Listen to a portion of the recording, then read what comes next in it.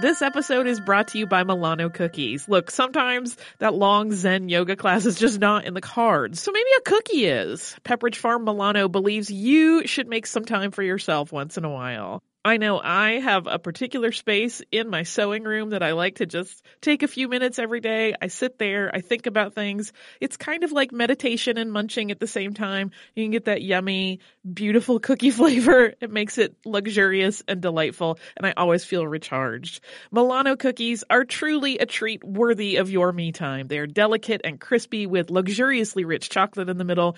You really want to keep these just for you. So remember to save something for yourself with Pepperidge Farm Milano. Do you like boats? Do you like big boats? Do you like poor people and the rich people they serve on big boats? Are you always like, what goes on below deck?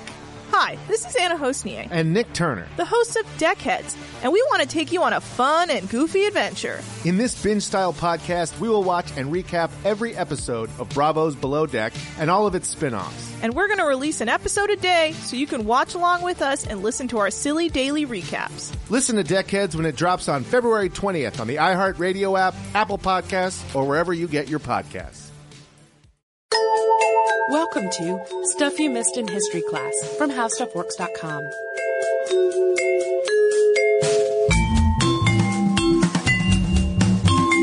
Hello and welcome to the podcast. I'm Tracy V. Wilson. And I'm Holly Fry. Today we have a listener request. It is from listener Stuart. So London has a long and established history as a very foggy place. And for many centuries, that fog was also very dirty. In the 1850s, Charles Dickens described London as fog up the river where it flows among green airs and meadows, fog down the river where it rolls defiled among the tiers of shipping and the waterside pollutions of a great and dirty city.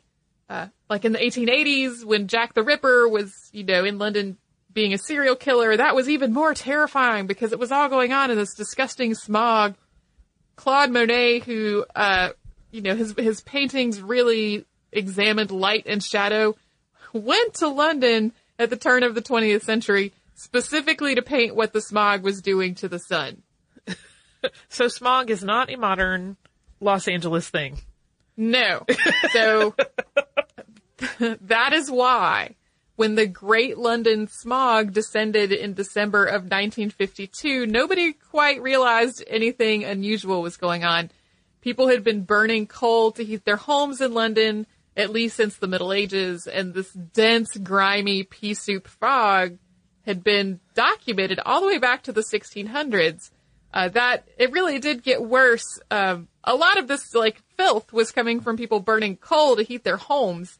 But the Industrial Revolution did make it worse by adding industrial smokestacks to the mix. There had also been some possibly deadly smog before 1952. At various points, this dense smog had rolled in during the dead of winter, and it seemed like maybe more people were dying than normal. But it was also usually during a bitter cold snap, and so it wasn't completely clear whether it was the smog or the cold that was killing people. Doctors had suspected since the Victorian era that smog could be deadly, but they didn't really have a good way to prove it. But in the case of the Great London Smog, it was conclusive. This was an environmental disaster that was worse than anything that had been documented at that point.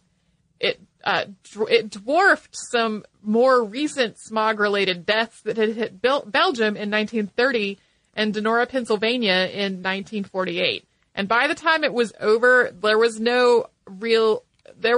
attempts to argue that it was not the smog's fault, but it was obvious that it was the smog's fault. And at its largest, the smog was 30 kilometers or 18 miles around London. And before it was gone, it had killed thousands of people. Yeah. And it all started on Friday, December 5th of 1952. And at first, this smog wasn't particularly unusual as smog went.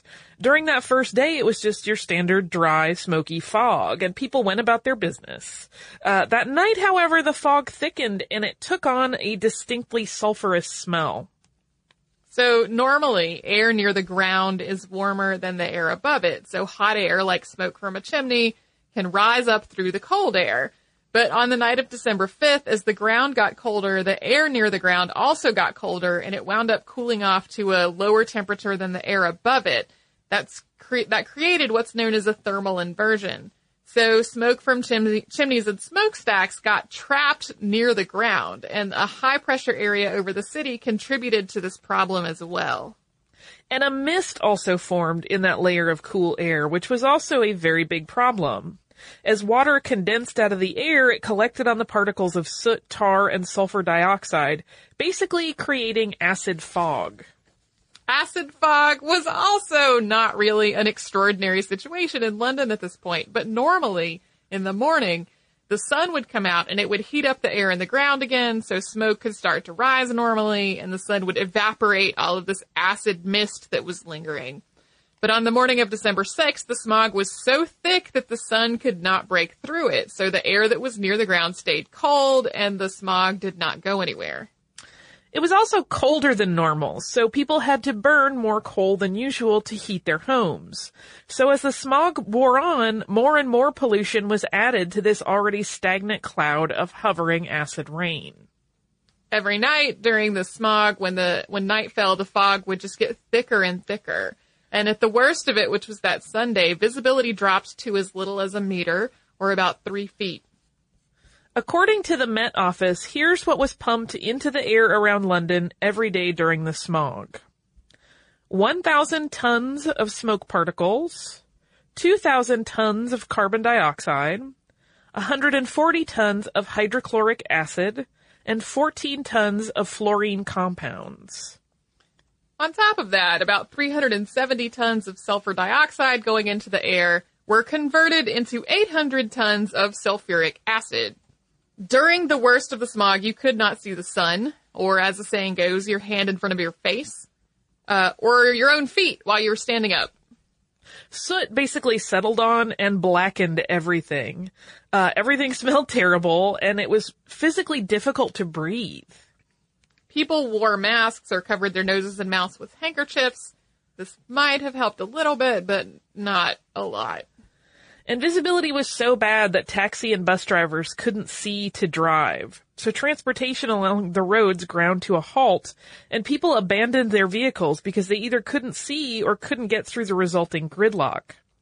This completely overloaded the London Underground, which was spared from the smog by virtue simply of being underground. The BBC published an account of Barbara Fuster, who described having gone out to dinner with her fiancé during the smog, and the smog was so thick that her fiancé couldn't see to drive home, and the headlights of the car just reflected off the smog and couldn't penetrate through it at all. So they used the side lights. She walked ahead of the car the whole way in the range of the side lights, while her fiancé leaned his head out the window so he could see her. They also could not stop because the people behind them would not be able to see their brake lights. So if they stopped, that would have meant risking getting rear-ended.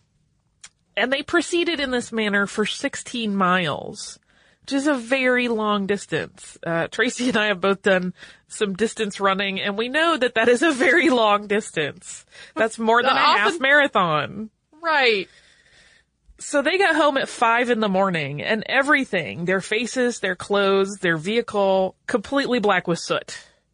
So this may sound like the extraordinary effort of one person to get home, but ambulances and fire trucks were doing exactly the same thing to get to where they needed to go.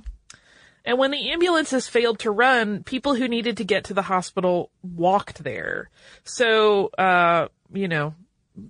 not so delightful. Patients arrived with soot-blackened faces and blue lips from their lack of oxygen because, remember, the air was unbreathable. Boat traffic on the Thames ground to a halt, as did air traffic at Heathrow Airport. Flights were either canceled or diverted to other airports that were outside of the smog. And the smog disrupted the train schedules as well, and one ferry across the English Channel was delayed by 15 hours. It had to anchor off the coast of France because visibility was simply too bad for it to get to England and Great Britain. Parents were advised to keep their children home from school, not just because the air was foul, but because people were literally afraid that the children would get lost in the smog on their way there.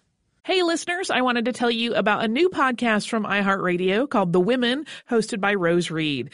It is a fascinating and deep dive interview show where Rose talks to changemakers and disruptors, and she finds out what really drives them. So she will ask each of them, what was your first stand, and how do you navigate success and failure? And really, what's the cost of fighting for others? These interviews are really personal, and they're candid, and sometimes they're a little bit crass, but they are always really enlightening. You can listen to these firebrands and take away lessons that will help you navigate your own life and forge your own path. The debut season includes women like Valerie Plame, the former CIA agent who is now running for Congress, and whistleblower and pediatrician Dr. Mona Hanna-Attisha, who exposed the Flint water crisis and became the center of a swirling amount of problems, and the legendary Buffy St. Marie, 60s songwriter and activist. I have personal interest in this show because I adore Rose and I executive produce it, and I think you're really going to enjoy the way that she gets into these conversations that feel like two friends talking, and they are an absolute delight. So subscribe to The Women on the iHeartRadio app, on Apple Podcasts, or wherever you get your podcasts. Hey, Holly, we have some exciting news. Yeah, I am wildly excited, and people will have another opportunity to watch me cry at art. Yeah, you sounded so calm, and it's not a calm situation at all. Our trip to Paris last year was really successful, so we're doing another similar trip this year, but this time to Rome and Florence. It's May 14th through 21st, 2020, and like last time, it is with a company called Defined Destinations, who is planning out this whole trip for us. Yeah, and during that week-long trip, we are going to see some of the great art that we have talked about on this show many times, including Michelangelo's David. We are going to go to Tuscany. We're going to visit St. Peter's Basilica. We are going to the Sistine Chapel. So it's going to be a fantastic trip. You can get the whole list of places that we are going and information about booking at defineddestinations.com. Scroll down to the Rome and Florence trip with stuff you missed in history class, or come over to our social media. We have posts about it there too. And because it was almost dark as night outside all the time, and the impassable roads kept police from being able to respond, crime rates skyrocketed. Most sporting events during the smog were canceled, including rugby and soccer games. This was the first time that an event in Wembley Stadium had been canceled since the facility had opened in 1923. On the other hand, Oxford and Cambridge were due to have a cross-country running competition, and for some reason, that went ahead as planned. But because the runners couldn't really see the field, there would be volunteers stationed to yell at them which way to go.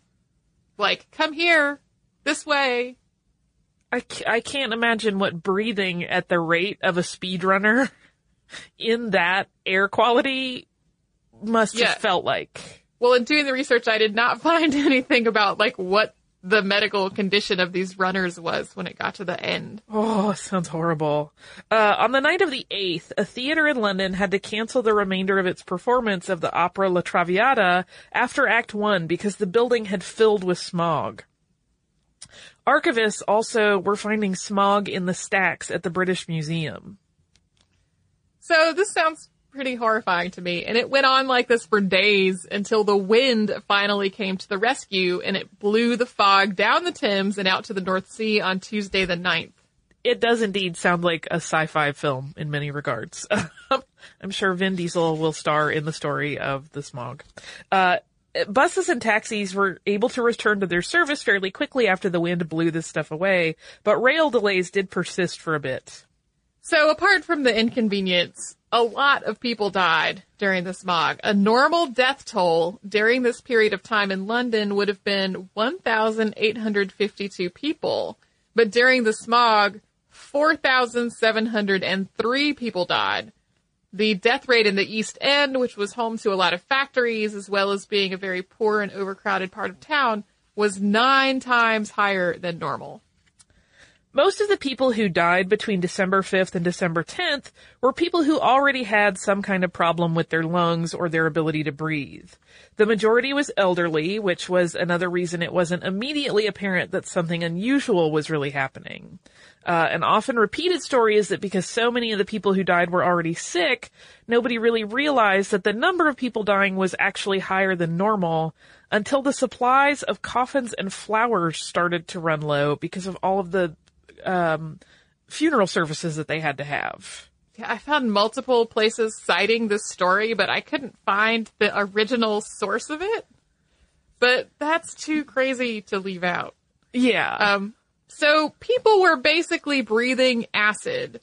So especially for people who already had bronchitis or asthma or some other condition, their already irritated lungs would just get more and more irritated, and they would produce more and more mucus in an effort of protecting themselves, which this amount of mucus just made it harder to breathe.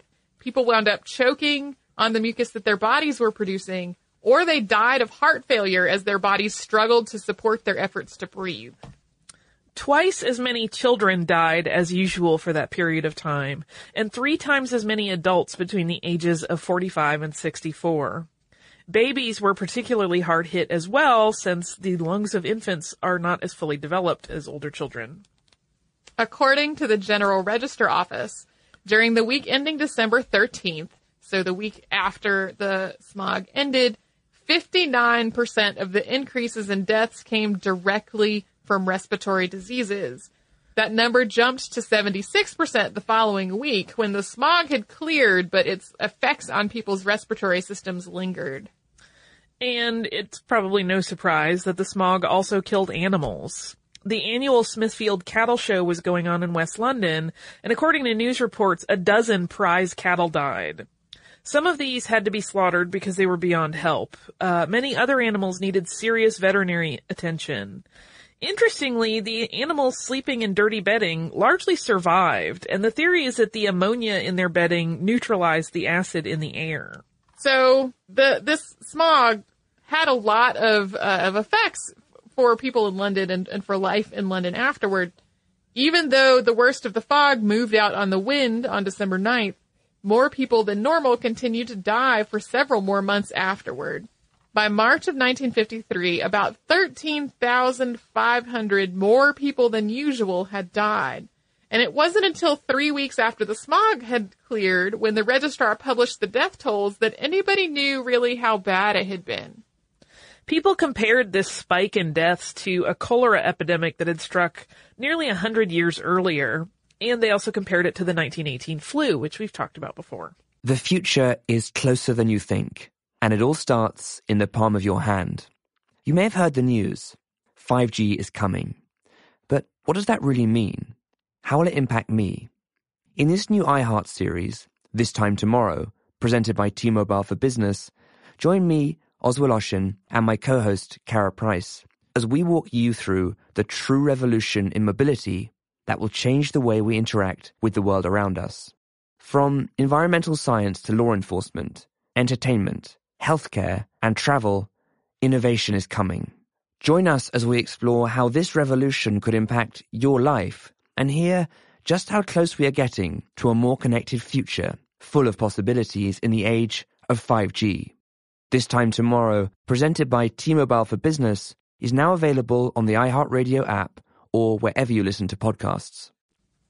Even when it was conclusively shown that the smog had definitely killed people, and killed lots of people, a number of politicians acted like smog was just an unchangeable fact of life in London. Legislation for cleaner air was decried as being a move of over-regulation and basically a lot of worrying over nothing. In the words of Harold Macmillan, who was then the Minister of Housing, quote, "Today everybody expects the government to solve every problem. It is a symptom of the welfare state. For some reason or another, smog has captured the imagination of the press and people. I would suggest we form a committee. We cannot do very much, but we can seem to be very busy, and that is half the battle nowadays."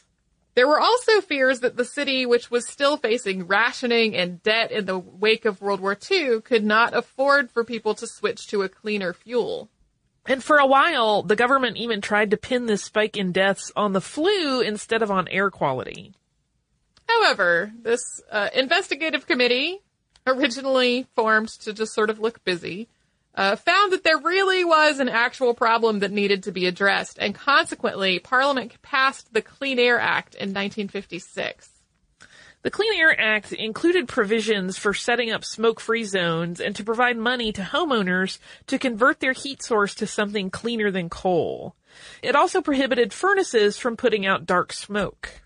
This didn't fix things overnight, and there was at least one other deadly smog in London. There was one that killed almost 1,000 people in January of 1956. And then another year later, another similar event occurred. Some of this was because it just takes time to change how an entire city is heating itself in the winter. New power stations and delivery systems had to be built to accommodate the increased demand. As people converted their homes to use different sources of heat, the air did get better, though. And the last London smog that, was this monumental but not so deadly took place in 1962. In 1965, natural gas became widely available in London, and many households converted to its use. There is still pollution in London, just like most industrialized places. The smog in London now more has to do with summer than with winter because the pollutants in the air are mostly tied to vehicle emissions rather than home heating, and they react with heat and sunlight. And according to the World Health Organization, every year around the world, 7 million deaths, which breaks down to about 1 in 8, are tied to exposure to air pollution. So while there's not a deadly smog blanketing everything, air pollution is still definitely a problem. So I'm glad Stuart asked us to talk about this. It was not something that I personally was very familiar with, although people who lived in London at the time, that's definitely a story that they remember. Well, I've seen it mentioned, but I had never really investigated it and didn't realize the breadth of it. Yeah, and the recency. Yeah. So, I also have some listener mail that is also about breathing and dying. So, stupendous. Mary writes to us. And she writes about our 1918 influenza epidemic. And she was one of a few letters that we got about the distribution of masks. She says, "You made the comment that masks are not effective at preventing viral transmission. This is actually untrue, and mask isolation along with hand washing is the primary method to prevent flu transmission in healthcare settings. The problem in 1918 and now is that infected persons are able to spread influenza for a couple of days before they have symptoms, and waiting to mask them when they have symptoms is too late. In addition, small children and the elderly can shed virus for a while after their symptoms have improved. I also suspect that anyone in 1918 with sneezing and a cough who felt well enough to be out in public may have merely had a cold." Another point is the remark that the hemorrhagic pneumonia seen with this illness was all due to secondary infections. That was the thinking for a long time. Recently, the studies done on the virus identified in the Inuit cadavers suggest that this particular viral strain actually was more virulent than most strains and was often the cause of this catastrophic and fatal pneumonia. There's a great story of one community's response to the epidemic. I believe it was Silverton, Colorado, which completely isolated the town. Anyone trying to enter the town was arrested and jailed. I believe this was one of the only communities in the United States that did not have a death due to the Spanish flu. Keep up the great work, Mary. Thank you, Mary. It's very funny. My sources that I was researching during the podcast unanimously felt that the distribution of masks was not effective, and we have gotten several letters after the podcast came out saying the opposite. So, there you go. If you would like to write to us about this or any other subject, you can. We're at historypodcast@howstuffworks.com. Our Facebook is facebook.com/missedinhistory, and we're on Twitter at missedinhistory. Our Tumblr is missedinhistory.tumblr.com, and we are on Pinterest. If you would like to learn a little more about what we talked about today, you can come to How Stuff Works, and you can put the word smog in the search bar, and you will find a couple of articles about smog. One of them is whether smog makes for more beautiful sunsets, which would be, I guess, a blessing and a curse. And you can come to our website, missedinhistory.com, to find show notes and all of the episodes and an archive of every episode. So you can do all of that and a whole lot more at either of our websites, which are howstuffworks.com and missedinhistory.com. For more on this and thousands of other topics, visit howstuffworks.com.